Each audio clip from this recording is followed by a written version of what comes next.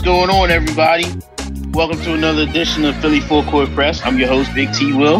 I got the producer extraordinaire, Mr. Nat Marlowe, on the other side. What's up, Nat? Yo, what's going on? I don't know. You tell me, man. How you doing this week? I'm doing good. Get ready to produce the Sixers soon. So it looks like we're going to have a good game tonight. I mean, I don't think they're going to have back-to-back losses. Do you?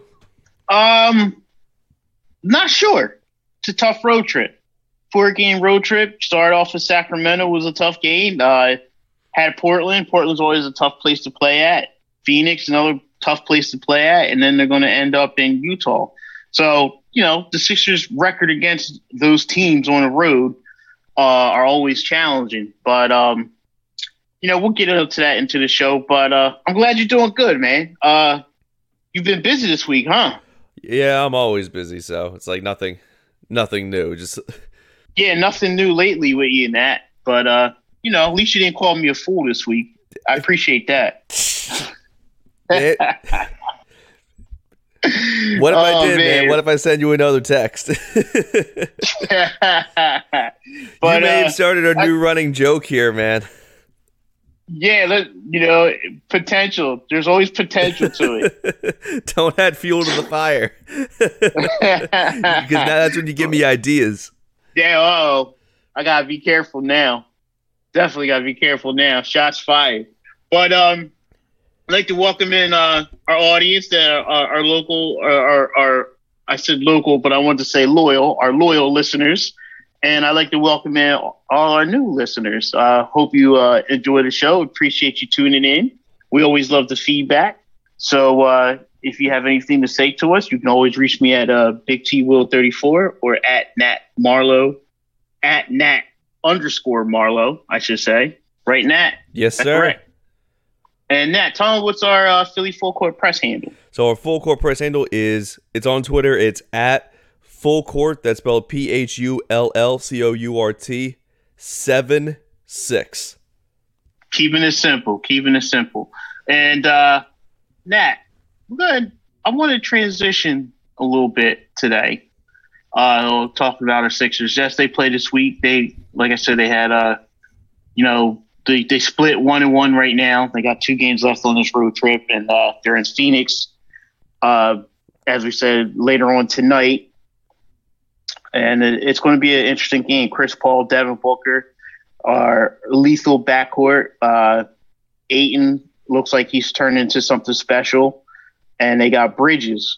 And Bridges complements them really well. So the Suns are well coached by Monty Williams. And it's going to be a challenge. It's going to be definitely a challenge. But we're talking about Ben Simmons and his defense right now. Because, he had to guard De'Aaron Fox. He had to guard Dame Lillard, and now he's got to handle CP3 or Devin Booker. And then the game after that, he's got to go up against Donovan Mitchell.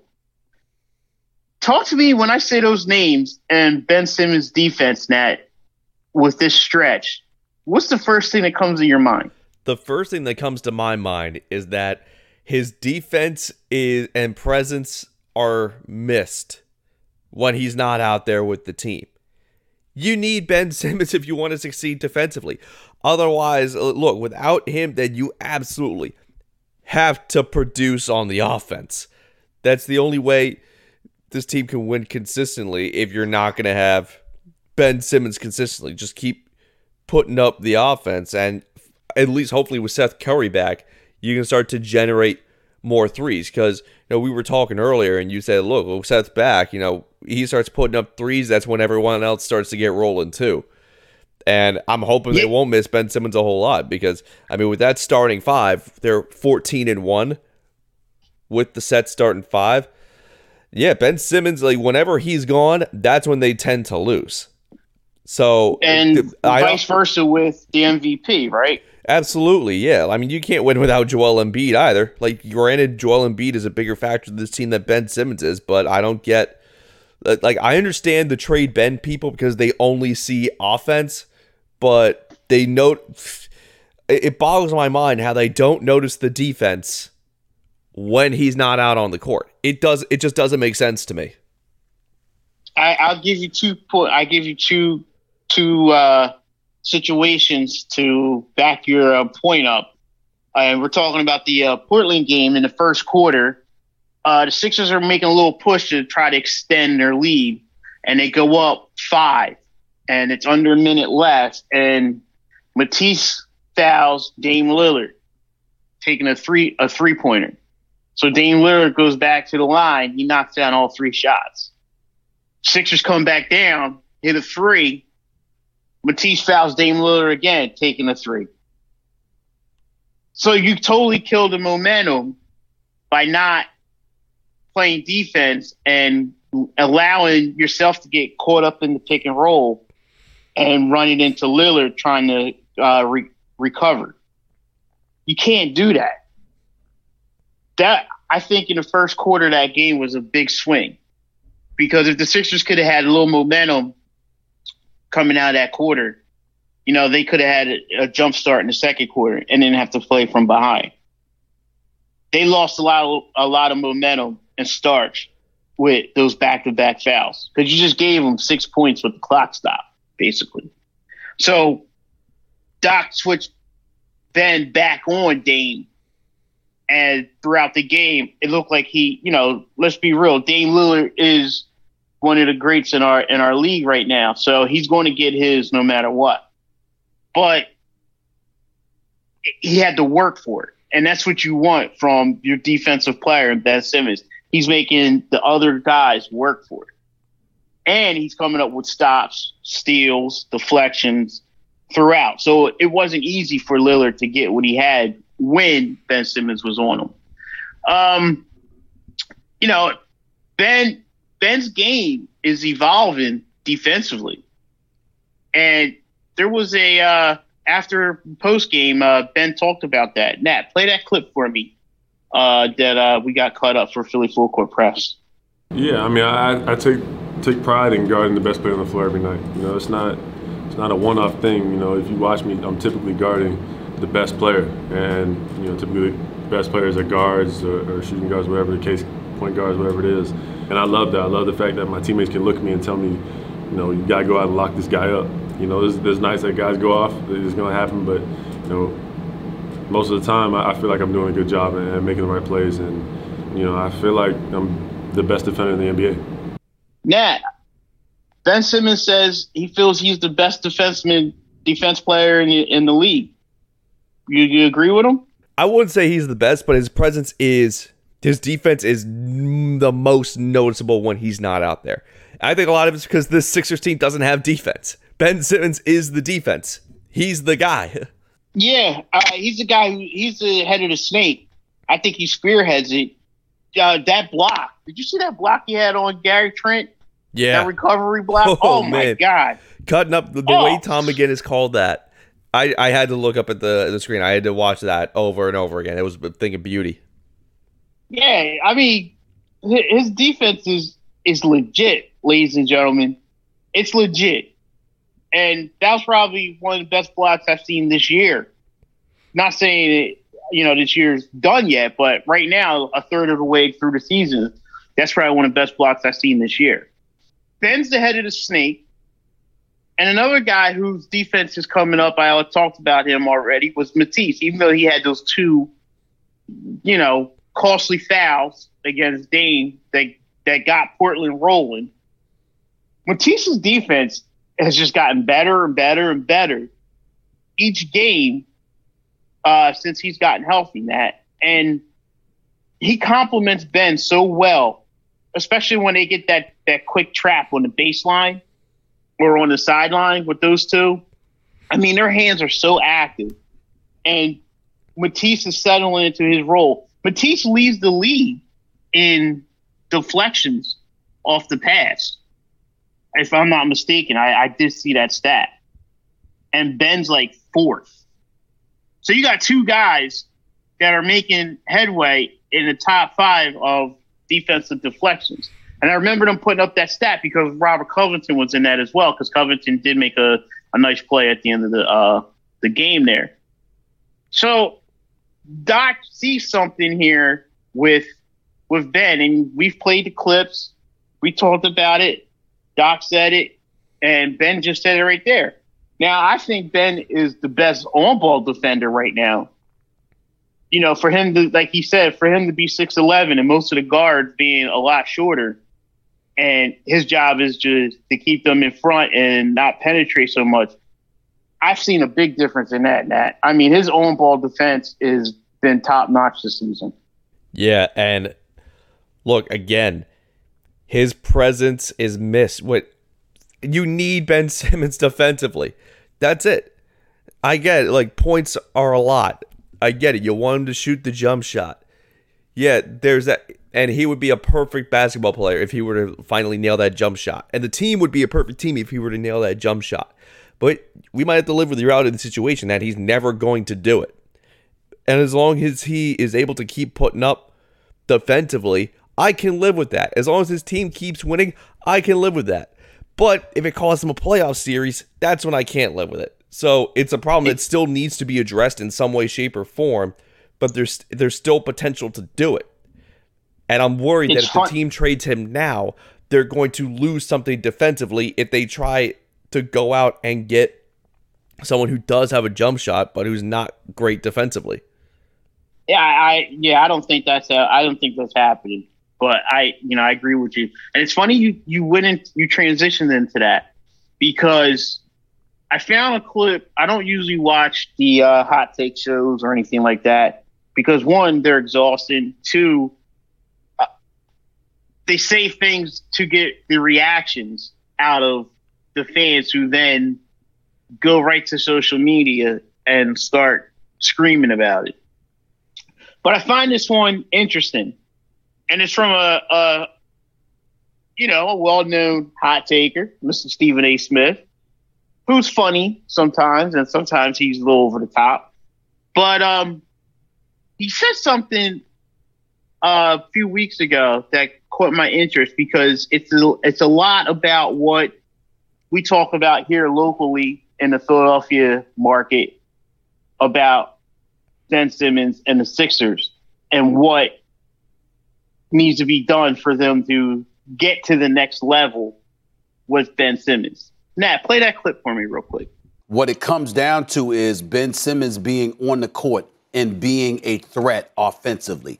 If he's a threat, if he's somebody that you have to pay attention to, it's going to free up shot opportunities for other people, including Embiid, along with others. If you don't do that, you essentially get to play 4-on-5 basketball against the Philadelphia 76ers, particularly with Ben Simmons not being a perimeter threat. We know he could take the ball to the hole and finish at the basket and score there.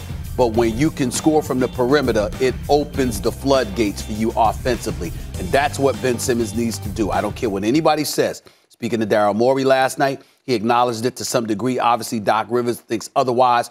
You have to, in my estimation, be able to shoot jump shots in order for you to win the chip if you are the Philadelphia 76ers. You need Ben Simmons to be able to be some kind of threat to keep opposing defenses honest. If not, it will come back to bite you when it really counts. Not during the regular season, not during the early rounds of the playoffs, but eventually it will come back to bite you against the elite teams.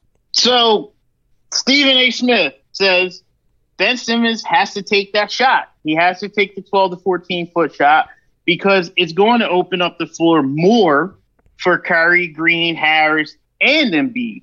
As much as the floor is open now, it's going to expand.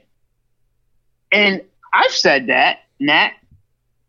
You've said that.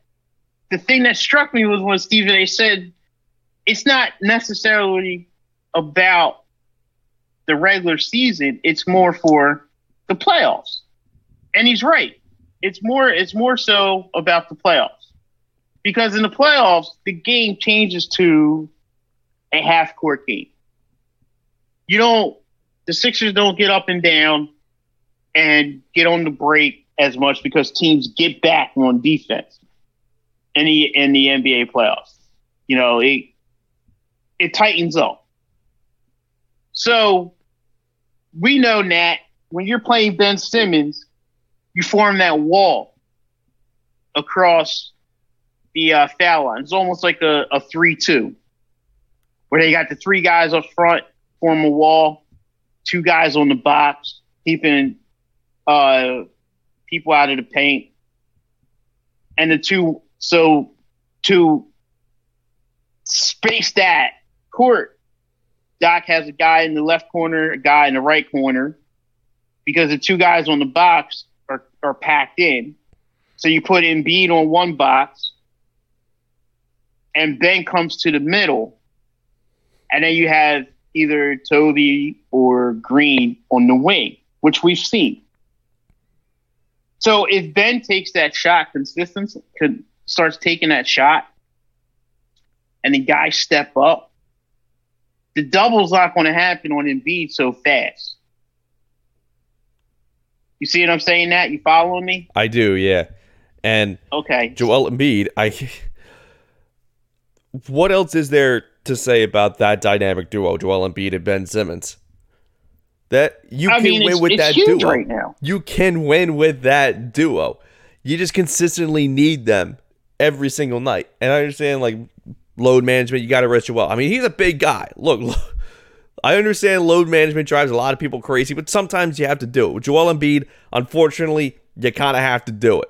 And Ben Simmons, like, whatever he's going through, like injuries and stuff like that, he's probably not going to be available every single night. That's what drives me nuts. Ben Simmons not being available. Not necessarily Joel Embiid, because I know what I'm getting out of Joel. I don't necessarily know what I'm getting out of Ben Simmons consistently each and every single night. The only thing consistently you're going to get from him right now is his defense. And, you know, I'm okay with that as long as the Sixers are winning. When they're not winning, and if the Sixers hit a losing streak and he's not playing well on the defensive end, and you know his offensive numbers are subpar, then yes, I have a problem. But right now, I have no issue. I have zero concern because of our coaching staff. Our coaching staff won't allow that to happen, and that's why I'm so high on it right now.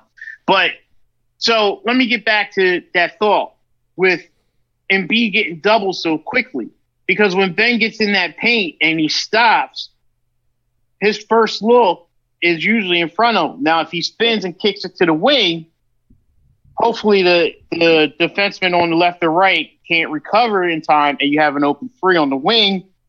They make the extra pass. You got an open three in the corner. But when he dumps it down into Embiid coming down the middle, the double team comes down too quickly on Embiid. And the thing I like that Embiid's doing right now, he's making quick decisions passing out of the double team, which Doc has said that's what we've been working with Joel, and he's been consistently doing it. So you're telling me Embiid's coachable. Doc and the coaching staff have been coaching Embiid up, and Embiid is doing what he has to do. It's funny because at one point, we weren't sure if Embiid was coachable, but listen. I've been on record saying maybe Embiid was doing what the coaches wanted him to do when he took all those 3-pointers last season and the season prior, because that was the style of that coach.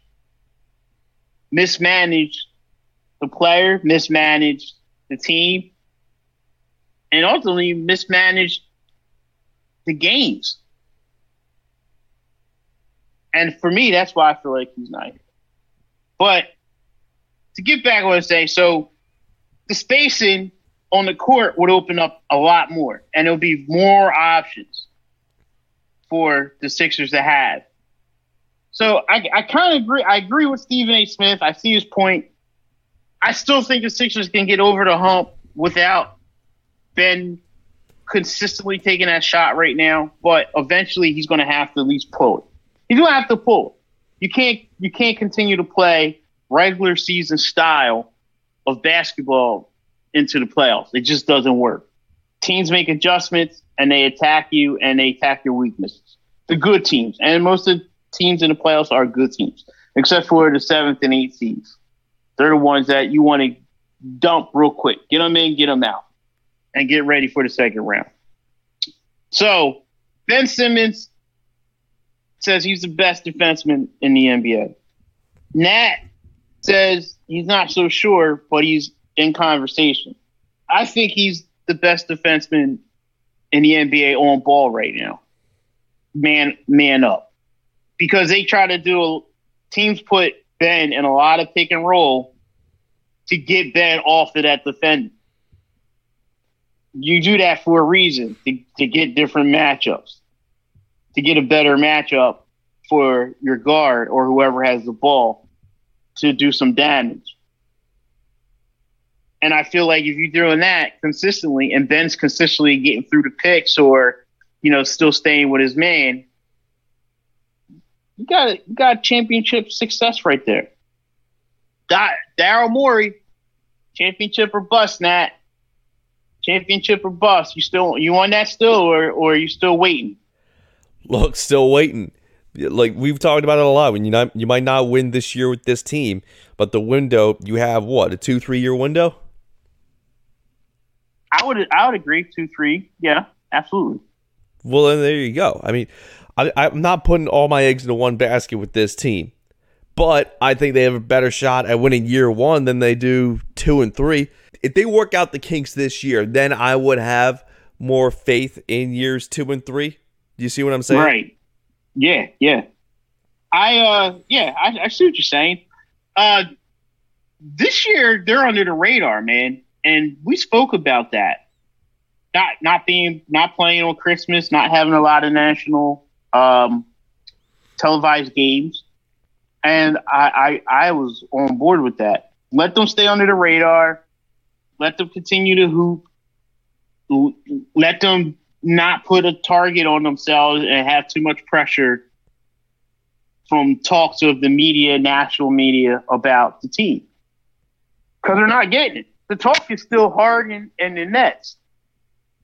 And they can't play defense with 5-year-olds.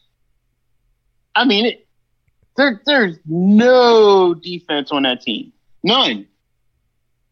When you got to go out and sign a guy like Norvell Pell to your squad for a little bit of defense, that's telling me something, that you're in trouble. So that team, as much as offensive power that they have, I doubt that they're going to come out of the East because they don't play any defense. So, coming up, we're going to dig into a little bit of the Sixers offense and analytics and what's going on with that right now. Joel Embiid, MVP, if the Sixers win the East. The Sixers got to win the East for the big man to win the MVP. Hey, man, we got that so much more on Philly Full Court Press. Stay with us, fam. Grab your drinks. We'll be back after these quick commercial breaks.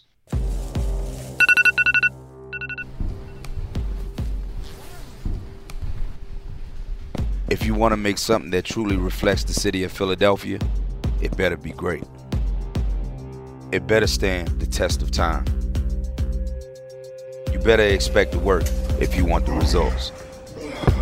That's just how the city was built. And that's just how we're made. You see, here, greatness requires a push and a pull. A challenge, a goal, a chase, a pursuit. But when you get there, by day or night, you'll turn the curve into as great a city as you'll find anywhere. Where the stars light up the night, reflecting icons. Rock the baby to sleep and slam dunk. Reflecting greatness. Iverson has Jordan. Yeah! Reflecting the spirit of competition that's fueled us from the start. Built for the city, built for the night battle. We know that we're asking Americans to do a lot right now.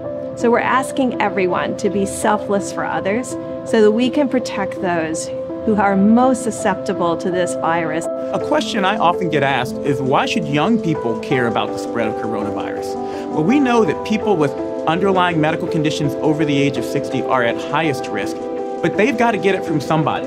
Social distancing is really physical separation of people. It's what we refer to when we ask people to stay at least 6 feet apart. Not going to bars, not going to restaurants, not going to theaters where there are a lot of people. It all just means physical separation so that you have a space between you and others who might actually be infected or infect you. We all have a role to play in preventing person-to-person spread of this disease, which can be deadly for vulnerable groups. For more information on how you can social distance, please go to coronavirus.gov. With coronavirus still spreading, people at higher risk must take extra precautions. You're at higher risk if you are over 65 or if you have any serious underlying medical conditions like heart disease, chronic lung disease, diabetes, or if your immune system is compromised for any reason. If you're at higher risk, wash your hands frequently with soap and water for 20 seconds. Avoid touching your face. Disinfect frequently touched objects. And wash up after being in public spaces. And when it comes to social situations, less is better. Stay 6 feet or 2 arm lengths away from other people. Better still, stay home if you can. If you're sick, please stay home and away from others. And if you think you've been exposed to the virus, call your healthcare provider before going to their office. In challenging times, the choices you make are critical. Please visit coronavirus.gov for more information.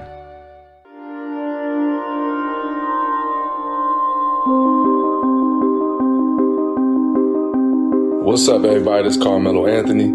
Hope everyone is staying healthy during this time. We should all be looking out for one another and staying calm and staying safe. I'm just trying to stay positive as much as possible. Continue to spend this great time with your loved ones. I think it gives us a lot of perspective. Call some of your friends or your family and let them know how much you love them and how much you care about them. Practice compassion. We have to be kind and really practice a sense of community. We're going to get through this thing one way or another. And the appreciation level for everything will be at an all-time high. We all miss fans and our teammates and basketball. This is only a virus that we can beat together. Hopefully we'll be seeing you guys soon and back on the floor. Say see ya.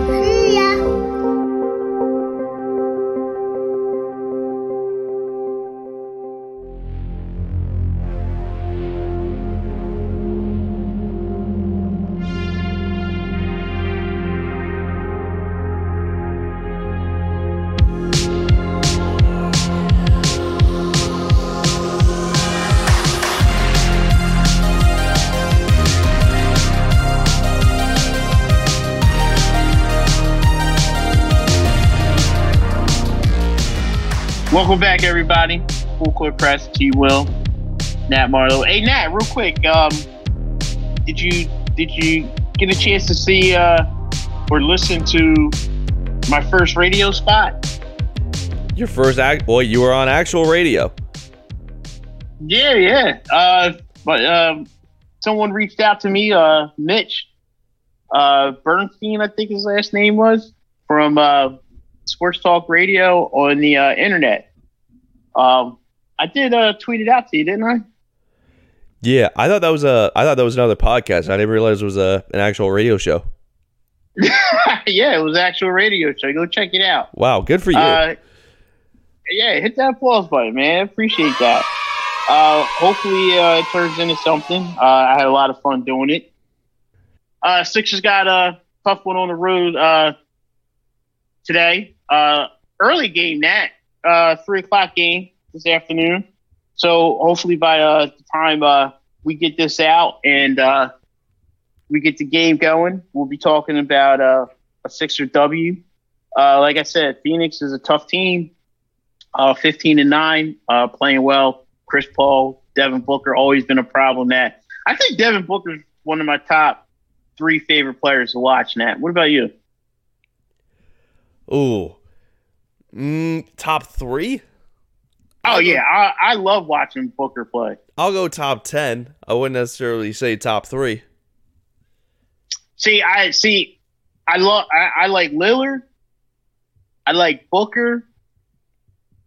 And I like Westbrook. Just the fact that you never know what you're going to see with Westbrook. I love watching him play.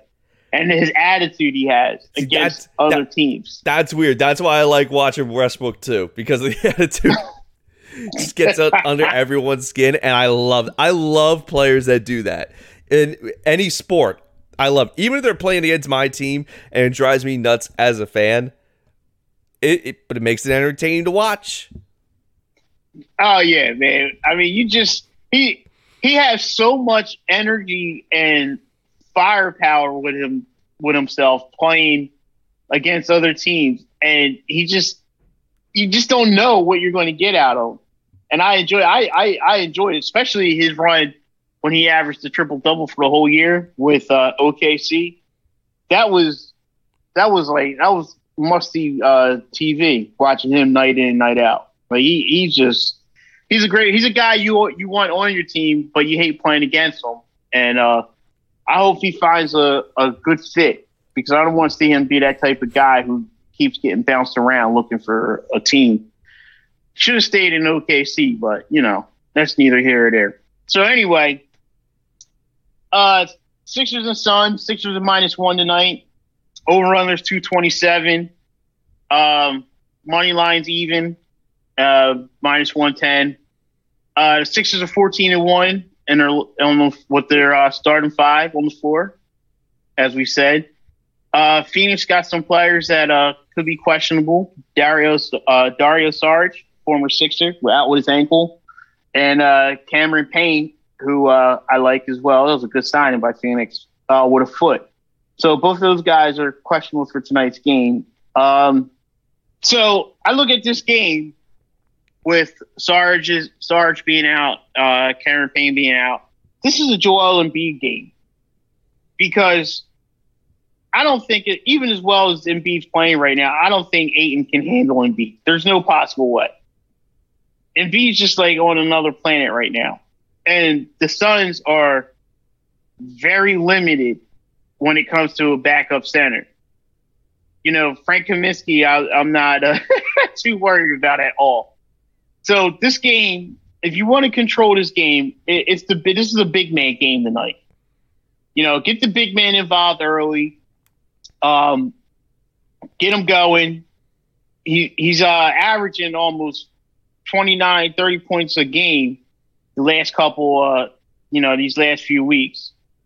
And he's just on an absolute MVP roll. And this is going to have to be a dominant performance from Embiid. I mean, let's look at it. He's been putting over 25 points a game the last 10 games. And the only people who've done that in the Sixers organization has been Wilt Chamberlain, Charles Barkley, and Allen Iverson. Are they good? I'm not too sure, but I'll take a guess and say they're pretty good, because all three are in the NBA Hall of Fame, and all three have their numbers hanging up in the Wells Fargo Center. So they're pretty good.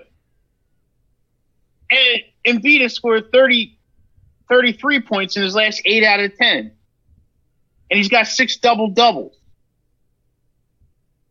I mean, does this not scream big man game to you tonight, Nat? It screams Joel Embiid can have another dominant game. Yeah. Big man, MVP. Go out there and have fun. Control the game. Slow down Chris Paul. Slow down Devin Booker. Get those points from the foul line. Get those points from the foul line. Get those guys in foul trouble, and make it tough. Make it tough on Phoenix, because Booker could get hot like Lillard. Booker is, he's almost averaging 24 points a game during the Suns' 7-1 run right now. Their last 8, they're playing really well. They're starting to gel. He had 36 the other night against Cleveland, and prior to that, he had 30 against Milwaukee. So Booker's hot. So Embiid should dominate the inside. Ben Simmons has another tough challenge guarding Booker and trying to keep him under 30 as well. Booker's just coming off a game last season. He hit 8 3-pointers against the Sixers. He was like 5 of 8 or something like that. Remember that game last year? Yeah. Where he kind of went nuts in the fourth quarter against the Sixers. Sixers always had problems playing against Booker. So I'd like to see Embiid and Simmons take full control of this game. And the height advantage is on the Sixers side as well. So you get that mismatch, get Ben down in the post, get him to the foul line, get Embiid to get DeAndre Ayton in trouble. Kaminsky, I'm not worrying about. Tobias Harris is going to get involved because he's going to have a younger Bridges following him, who's a good defenseman. X factor is always going to be Curry. He's a number 2 3-point percentage shooter in the NBA still. And he looks like he's finally recovered from his fatigueness from COVID, which is huge, Nat, because the Sixers need him. They need him right now. And you could tell the Sixers need him based on, as we said, the analytics. I'm not really big on analytics, but, it's a tool in the toolbox. It's not per se the whole arsenal. Use it to your advantage, but don't use it too much. Yeah, it's not a Swiss Army knife. And it's like, I don't understand why coaches use it as the end all be all. It's a tool. Stats and analytics have always been used as a tool. One of the first things I learned when getting into the industry was don't get lost in the stats. And it just boggles my mind how many coaches get obsessed. They worship them like they're gods. Like, no, they are a tool. You have to use them to your advantage. They're not the entire game. You got to use the eye test as well. Like, come on. Like if Seth Curry is putting up 3 after 3, you know what I'm going to do? I'm going to keep him in the game and have him keep shooting threes because he's on a roll. And maybe that magic is going to rub off on everyone else. If he's hitting 3 after 3, I'm not taking him out of the game. Why would I do that? No, I'm going to keep him out there as often as I can. Rest him when I can as well. That way he doesn't overdo it. But I'm going to use him. I'm not going to bench him for an entire half. That's stupid. Listen, I'm a big eye test guy. Stay out of. You've seen a couple things I've put on social media, and that stay out of the box scores.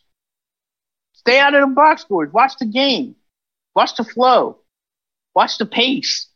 See what the guys are doing other than what the box score is telling you. Box score doesn't tell you everything. And a lot of people tell you that. Box scores don't tell you everything. So, but talking about that is because tweet was put out by someone who gets paid to look at numbers. Gets paid to look at Sixers numbers and breaks down their analytics. Does a great job with it. The Sixers had fell to 14th in the league offensively, and they're 27th in the league in 3-point percentage, where prior they were 19th in the league in 3-point percentage. So they're getting outscored right now 7 points a game from beyond the arc. Let's break this down. First off, you can make up the 7 points a game elsewhere throughout the game. Defensive transition, turning defense into offense, fast break layups, fast break points. Getting to the foul line, outscoring your opponent at the foul line, and winning each quarter. As long as you win each quarter of your games, whether you're getting outscored 7 points from beyond the arc or not, you should, win the game. So, the Sixers are 14th in the league in offense. So, it's good to look at this, okay? First thing that jumped out to me was the Sixers had a good stretch where they had to play undermanned due to COVID. And prior to that, prior to COVID, the Sixers were scoring about 120 to 130 points a game, right? Right. Sixers get hit with the injury bug and the COVID protocols and playing undermanned, and then Maxey had to play that stretch where everyone fell in love with him, and the scoring dipped. So could that be a play of why the Sixers fell to 14th in the league offensively? Or is it just they're struggling, period? I think it's a little bit of a combination of both. They're struggling because they were bit by the injury bug and COVID protocols.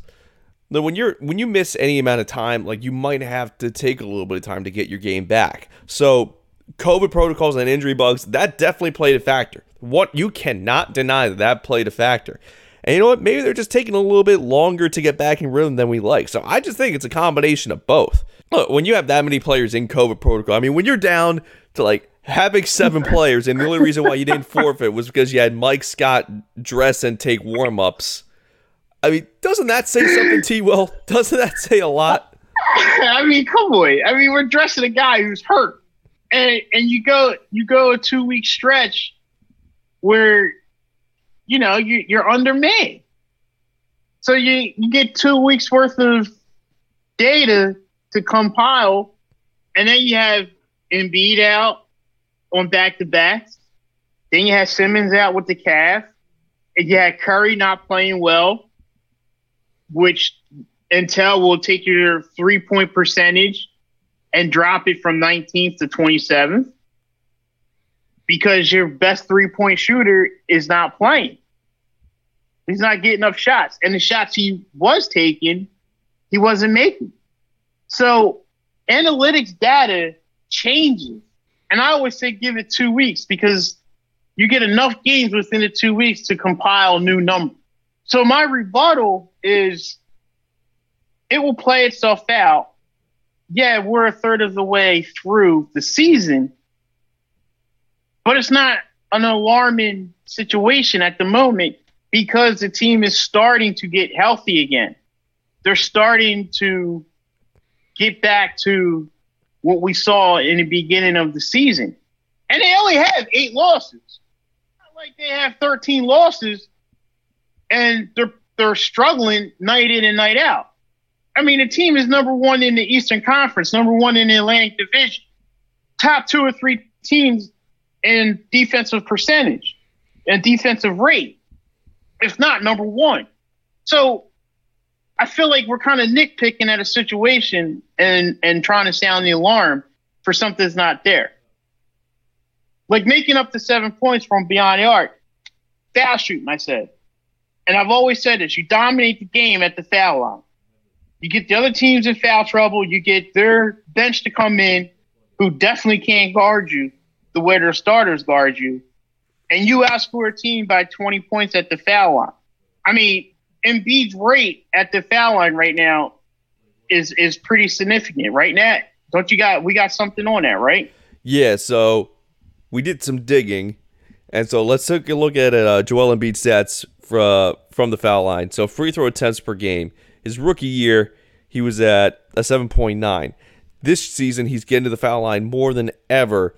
11.4 free throw attempts per game compared to 8.5 last season.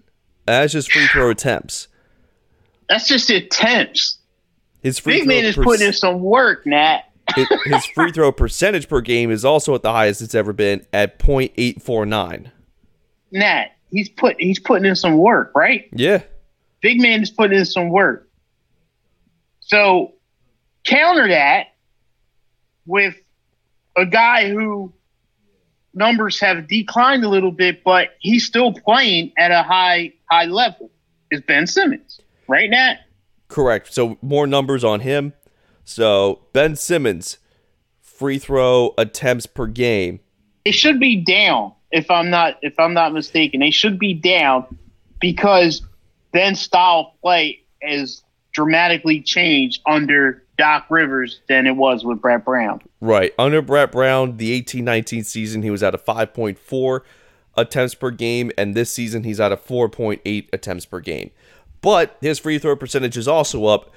Compared to his rookie season, he was a .56, and that has increased every single season he's played, and now he's at a .636. Damn. So, though his attempts are down, his percentage is up. So, Simmons is putting in some work. He's putting in some work.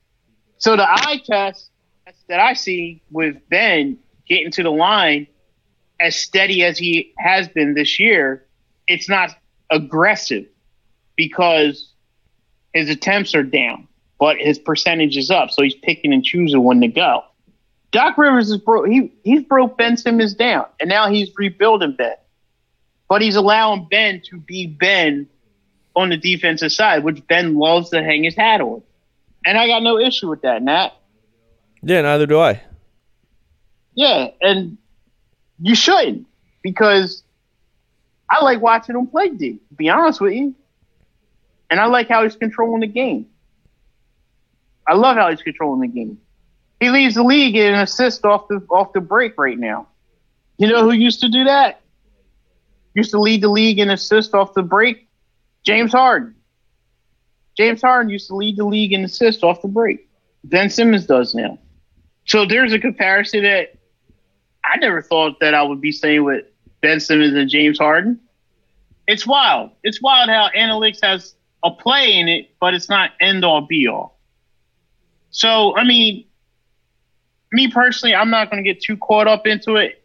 Yes, it's a small concern, but use your eye test and see why the numbers slip, and then why the numbers could easily go back up every 2 weeks. Because every 2 weeks, you get different numbers compiled. So, coming up, we got the favorite part of the show, Q&A. And I got something that Daryl Morey said about Ben Simmons and his game right now. That and so much more in this edition of Philly Full Court Press. Keep them drinks filled. Stay with us, family. We'll be back after these quick commercial breaks. Hey, Vito's. Hey, yo. Want cheesesteak? Hold up. Hey, Cheesesteak. Coming on. What? Yeah. Yo, we got burgers. Hey, what's a burger? What does he want? A burger? We got the cheesesteak. Get the cheesesteak. Yeah. They're both good. Forget about it. Drop the phone. What do you want? Cheesesteak or you want a burger? Hey, what's he want? Burger. Hey, Pop, he wants a cheesesteak and a burger on one bun. What does he want? Do we do that? We don't do that. We don't do that. We know that we're asking Americans to do a lot right now. So we're asking everyone to be selfless for others so that we can protect those who are most susceptible to this virus. A question I often get asked is, why should young people care about the spread of coronavirus? Well, we know that people with underlying medical conditions over the age of 60 are at highest risk, but they've got to get it from somebody. Social distancing is really physical separation of people. It's what we refer to when we ask people to stay at least 6 feet apart. Not going to bars, not going to restaurants, not going to theaters where there are a lot of people. It all just means physical separation so that you have a space between you and others who might actually be infected or infect you. We all have a role to play in preventing person-to-person spread of this disease, which can be deadly for vulnerable groups. For more information on how you can social distance, please go to coronavirus.gov. With coronavirus spreading, people at higher risk must take extra precautions. You are at higher risk if you're over 65, or if you have an underlying medical condition like heart disease, chronic lung disease, diabetes, or if your immune system is compromised for any reason. If you're at higher risk, stay 6 feet or 2 arm lengths away from others. Better yet, stay home if you can. The choices you make are critical. Please visit coronavirus.gov for more information.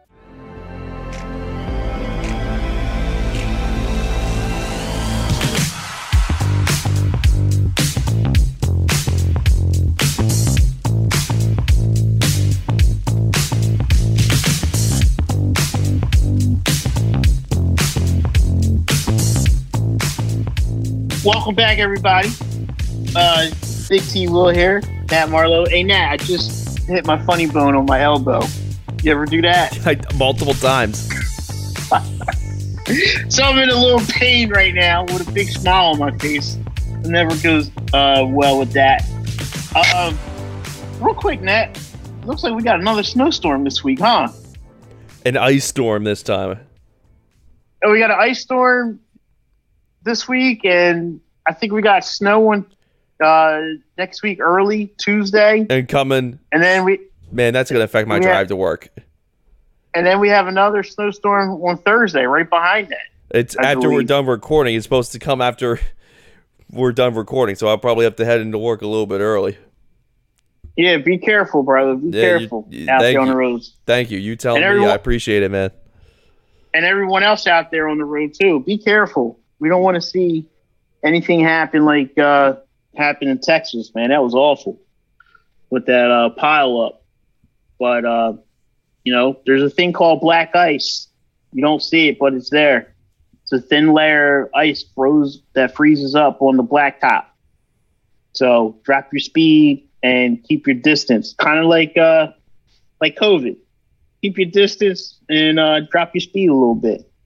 But anyway, so Nat, real quick before we jump into Q&A, Daryl Morey spoke out on Ben Simmons and his defense. He was with a friend of the show and good brother, Danny Palmels, and he had a sit down with them to talk about the Sixers. And Philly Full Court Press cut up a clip of Daryl Morey speaking about Ben. Nat, play that clip real quick. Well, the good thing is, I think just a lot of what's happened over the last 20 years is we can measure defense better. Not a lot of that data is public, but Ben has always been a super impactful player. He's very deserving, obviously, making first team. Last year, I think he's taken a step forward. What he did to, my former colleague James the other night was very impressive. He just gives Doc a weapon to basically stop the spear of the other team's offense. And then in the off chance that anybody gets beat, you got Joel back there cleaning it all up. So defensively is a monster. And then offensively, he really keys so much of our offense in terms of his ability in transition or the half court to get our guys open shots, especially from the three-point line. Leading the league in made threes off his passes is something that James used to do all the time, but now Ben's taking over. So Daryl Morey actually has a small concern in that clip, Nat, about Ben shooting, and said, the team, I guess, has addressed it, will address it. I mean, give me a read on that, Nat. Daryl Morey paying attention, huh? He's the ultimate fan. He's the ultimate fan present. And it's just the fact that he's actually paying attention to the sport and what the fans are paying attention to as well, and noticing these things. I mean, I don't think you get that with a lot of other Philly teams and Philly sports. He pays attention to my tweets, doesn't he, Nat?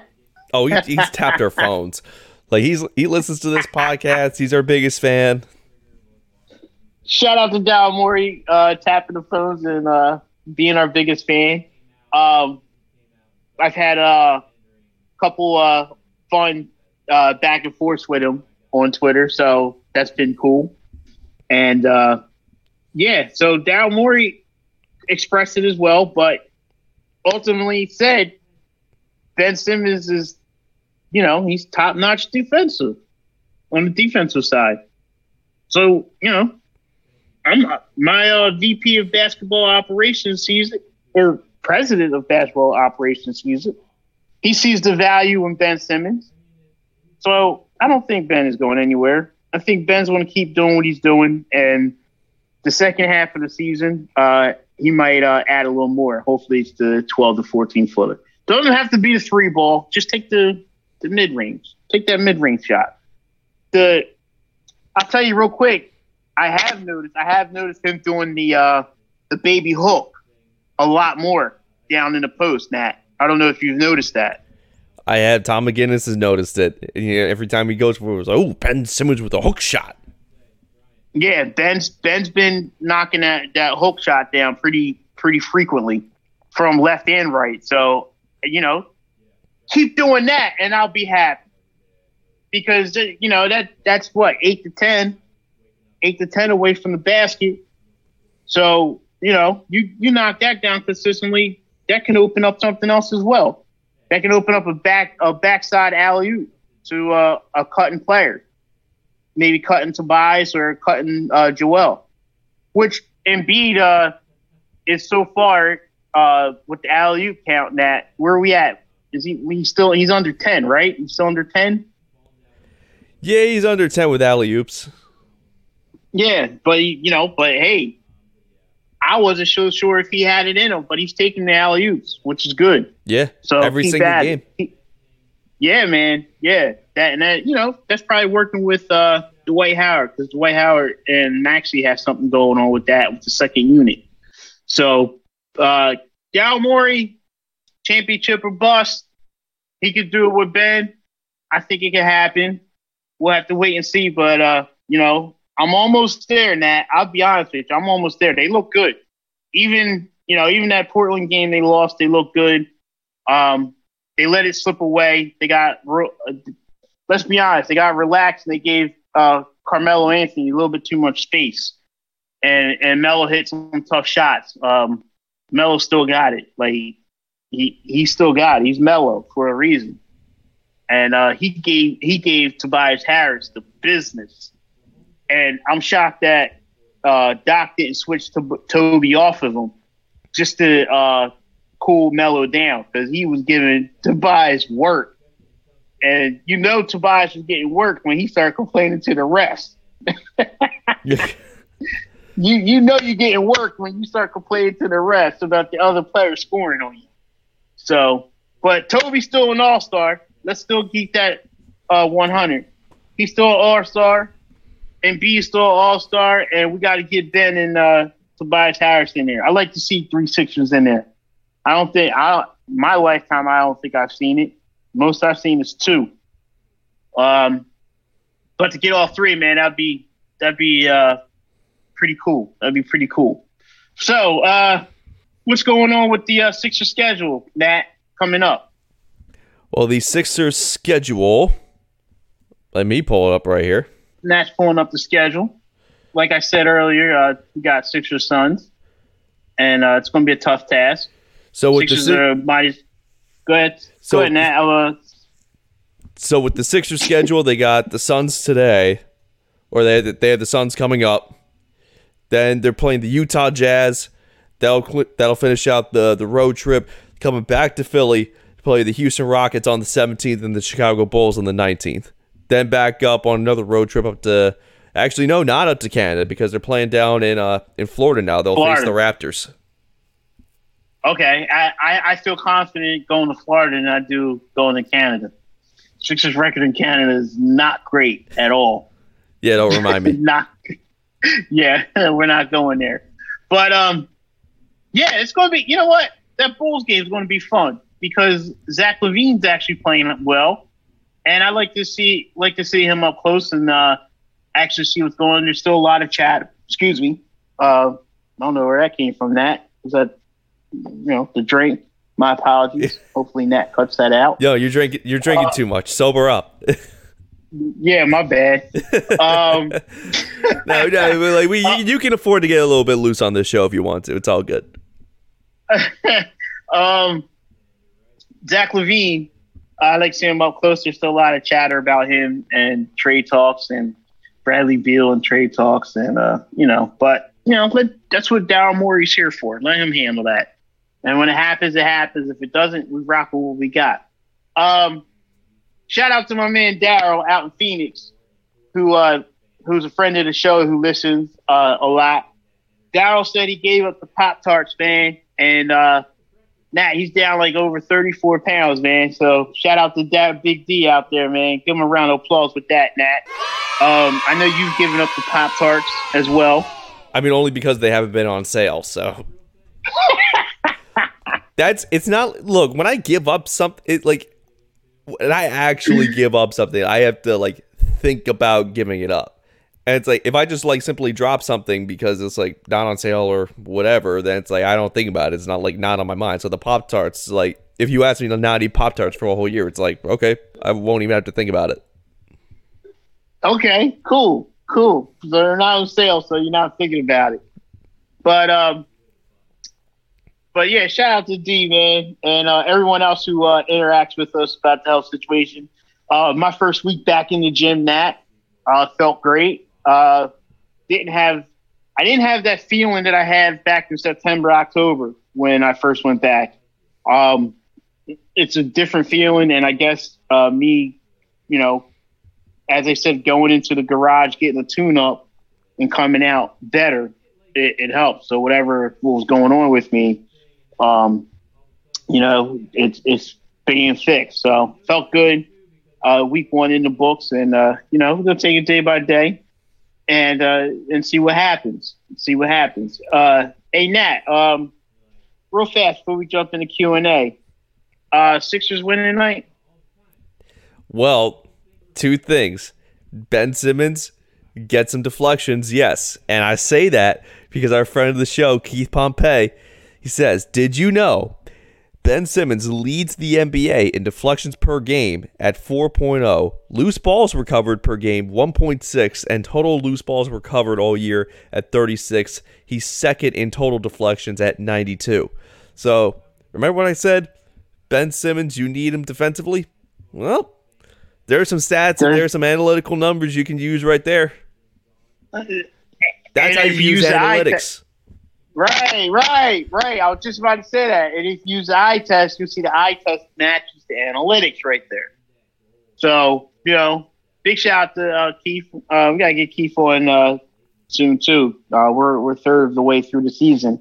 Let's get the Pompey report up. But, hey, Nat, man, listen, we hit the part of the show, which is your favorite, my favorite, Q&A, where everyone has questions. We try to have answers. And, you know how to reach us. So, Nat, let's get it jumping. All right, so our first question comes from the one and only Karate Mark, also known as KM. Doc has made an obvious impression on this Sixers squad. Call it what you want, adjustment strategy, substitutions, etc. What impression has Doc Rivers made on you as a fan? What have you seen him do on and off the court to influence our first place 76ers? I talked about it earlier in the show. Utilizing the talent we have on the floor, understanding what each player's role is, defining the role, knowing that the game runs through the big man, and if you need a bucket, you go to the big man, and the big man's more dominant down low than beyond the arc, and getting him to understand that as well, that he's just unstoppable when he seals and gets the defender on his back underneath the basket. You're not stopping Embiid down there. So, I mean, that's the biggest impression Doc has made for me on personally this season, is finally having a coach knowing the players and getting the players to understand what their strengths and weaknesses are. So, but Nat, I'd like to ask you that one yourself. What do you think? He's made the Sixers enjoyable to watch on and off the court. He doesn't get caught watching the game. He's actually actively coaching it. I mean, the slightest thing goes wrong. Like, there's a clip of him going around. He just goes, "What the F?" The slightest thing goes wrong, he'll actually try to tackle it head on. Yeah. So, Doc's made a big impression on that one. So, what else you got, Nat? Our next question comes from Rowan Today. With Boston and the Heat having a game plan backing off Ben, which facilitates a double on Joe and Ben's aggressiveness this year, which my eyes say he's committed more offensive fouls. Does he adjust his game for a pull-up in time for the playoffs, or does he become more passive? We also talked about, it's funny that we talked about that on this episode as well. I don't think he's made a lot of offensive fouls. He only had one game where he was in foul trouble, 1 or 2 tops. The double on Joel is fine. It's only because Joel's making the right pass out of the double before he's making a quick decision to go to the basket. I said that earlier in the show that maybe in the second half of the season, and the clips that we played from Daryl Morey and earlier with Stephen A. Smith, that he's going to have to take that 10 to 12 foot jumper, because the game does change between regular season and playoffs. So it's going to be necessary for him to take that jumper going forward. I don't know if it's going to be a light switch where it just goes on when the playoffs start, or are the Sixers going to start now gradually getting in his ear to tell him to start taking that shot? And will the fans notice it or not? Or is it just going to be take 2 shots a game and then, fans go ballistic, or is he going to consistently start taking that 10 to 12 footer? Yes, I think he has to take it. I agreed with Stephen A. I agreed with Daryl Morey. Nat has said it on the show. I have said it on the show multiple times. Ben's going to have to develop that. But if he doesn't develop it and the Sixers still win and they still continue to hold on to their lead in the East and get past the second round and get to the Eastern Conference Finals, I don't think this would be a conversation once that happens. But until that happens, it's always going to be a conversation. So what else you got, Nat? Our next one is from Pierre. Would you make any changes to the roster to truly cement a championship run? The only change I'd make right now is try to get a 4 in here, or a stretch 4. There was a report out that the Sixers had interest in one out on the Sacramento Kings. I did post that up, Nat. I'll actually repost that. But outside that, I think that's where their weaknesses is at the 4 spot. So they can get a good stretch 4 in here, or a power 4. That will definitely help this team.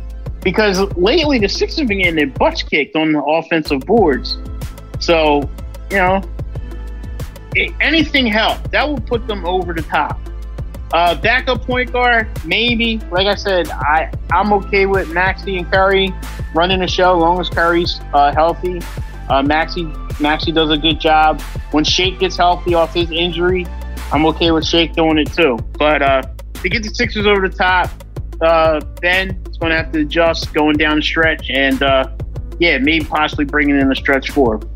What else you got, Nat? All right, this is from Danny. His question is Danny Green playing too many minutes? Should Doc Rivers save those minutes for Maxey and Thibault? I think Danny Green, he's a veteran, and Doc likes veterans, and having his veteran presence on the court is a positive. I don't think he's playing too many minutes. Thibault minutes have increased if you've been watching the games, and Thibault's been out there, with his defense as well. Maxey's the one that's the oddball out right now. The rookie's got to sit back and learn. Maxey has been getting in the game, but he hasn't been as productive as he was when all these starters were out. And that's what I was trying to explain to everybody who was drinking the Maxey juice. Like, Maxey was the 21st overall pick. He's a rookie. If he was as good as Sixer Nation hype was, he would have been a top 3 pick. Maxey has done very well thus far, and he shows a lot of promise. But I don't think he deserves more minutes than what he's getting right now, especially over Danny Green. And not for nothing, the starters are 14-1. You're not going to mess up that nucleus. You know what I'm saying, Nat? I do. So, all right, what else you got? All right. Speaking of Tyrese Maxey, if they're not going to play him as many minutes, then why draft him in the first round? That comes from Biggins. He's a rookie. Just because you drafted in the first round doesn't mean that you need to play so many minutes. This isn't a process team where you're drafted in the first round to play this guy as your lead role. Tyrese Maxey wasn't drafted to be a lead role guy. LaMelo Ball was drafted 3rd overall because he's the lead role guy for Charlotte. You see the difference, Nat? You understand what I'm saying? So Tyrese Maxey was drafted to be a complement to this team that now has veteran presence and spacing on the floor. You gotta kind of follow the situation. Just because he's drafted in the first round, he deserves a ton of minutes. That's not true. He wasn't even drafted in the top 10. If he was drafted in the top 10, you may have a case. But if he's drafted in the top 10, that means the Sixers are an awful team, and they're not first place in the Atlantic, and they're not in first place overall in the Eastern Conference. So Maxey is getting the minutes he has. He got his exposure. I know everyone was drinking the Maxi juice, but, don't get sour on it yet. Let the kid grow. Let him understand about being in the NBA. He got his feet wet. We know what he can do. So let Doc and Sam Cassell do what they got to do with Maxi. And hopefully down the stretch, he's going to provide us with more offensive and defensive ability than what we're seeing now. What else you got, Nat? Last one comes from Daniel. Does Doc give way too much leeway to Furkan Korkmaz? Man, I thought we were going to go a whole episode without mentioning my man Kork, because, I catch slack about being Korkmaz's agent, someone put out there. But, hey, man, listen. Korkmaz is playing good, Nat. He's playing good ball. And if you're going to hate on Korkmaz and say he's a defensive liability, I haven't seen it this season yet. I haven't seen it. Have you seen it, Nat? As a defensive liability, not a whole lot, but his minutes are down, so that's part of the reason. No, he's not a defensive liability this season. We're comparing Korkmaz, and it's unfair. It's unfair to slander he gets being compared to previous years. Isn't the whole point of the NBA each year to get better? Didn't we Nat give us stats on Ben Simmons getting better at the foul line each year? So how come we're not holding Ben Simmons accountable for his free throw percentage based on the last couple of years, but we can hold Korkmaz's defense to the last couple of years when he's playing better? Your eye test should tell you he's playing better. He's not hurting the team. When Korkmaz starts hurting the team, yes, I will be the first one to say, get him out. He's hurting the team. He's not hurting the team. And he's giving you exactly what you want. Quick points off the bench with a limit amount of minutes. That's exactly what you want from Korkmaz. That's exactly what you want from Shake.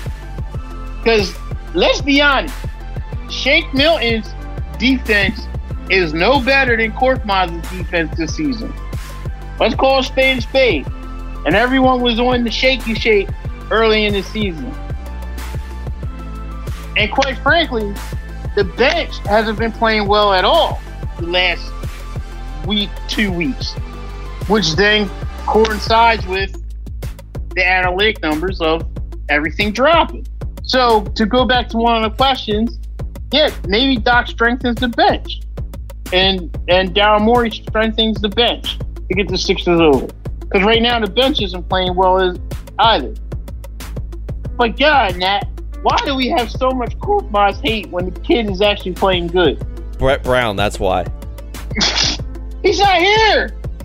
He's not here. It's the recency bias, man. Like they can't get Furkan Korkmaz and Brett Brown out of their brains. It's just they see Furkan as a product of BB, and they don't want to let that go.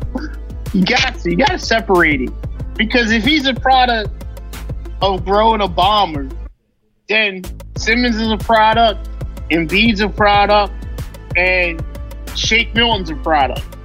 Who Brett told Shake to his face he was out of the rotation.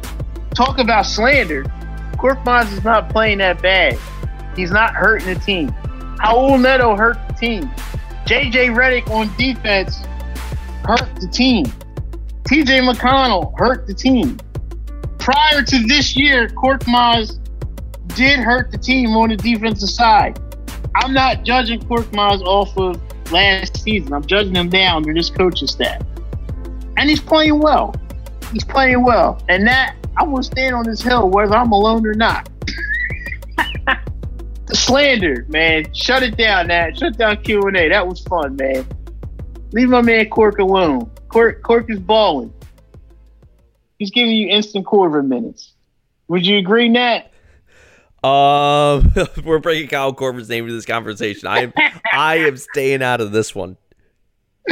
Oh, man. Hey, Nat, final thoughts, man, before we head into next week. My final thoughts. For the time being, leave Ben Simmons alone. For the time being, if he keeps helping you out defensively, then he's doing his job. That's one of my final thoughts. Another one of my final thoughts: just stay safe, people. Like, don't do anything stupid. Do not stupid stuff I've been seeing. Like, it's because of the snow? Is that it? I mean, seriously, it's like we see one cloud and most of you forget how to drive. And it's just clean the snow off the top of your cars. Like, do what you can. Stay at home. There's still a pandemic going on. Just be smart, please. Please. I'll actually piggyback off of that being smart situation for my final thought. The pandemic is still out here. It's still real. You know, people, please keep your distance. Don't let your guard down. Just because a vaccine is out, the vaccine is a precaution. It's not a cure.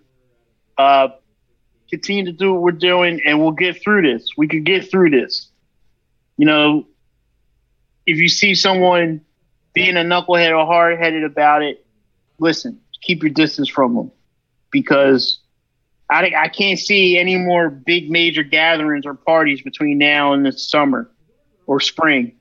Maybe St. Patty's Day, but I don't celebrate that. And bars are shut down pretty much for the most part. So if you're going to do a gathering like that, you know, you reap whatever happens. So if something happens to you, then you know why. So just be safe about things. And the snow situation with this weather and these snowstorms, Nat's right. Drive safe, keep your distance behind the drivers, clean the snow off your car. I saw a young driver drive past me yesterday or the day before. Snow covered on the back window, snow all top of the car, barely snow covered off the side windows. You know, you're just asking for an accident. So it only takes a second. Get the brooms or your sticks out, clean the car off. So other than that, thank you everybody for listening and checking in. Appreciate y'all.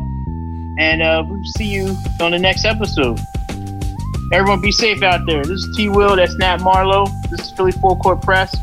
Peace.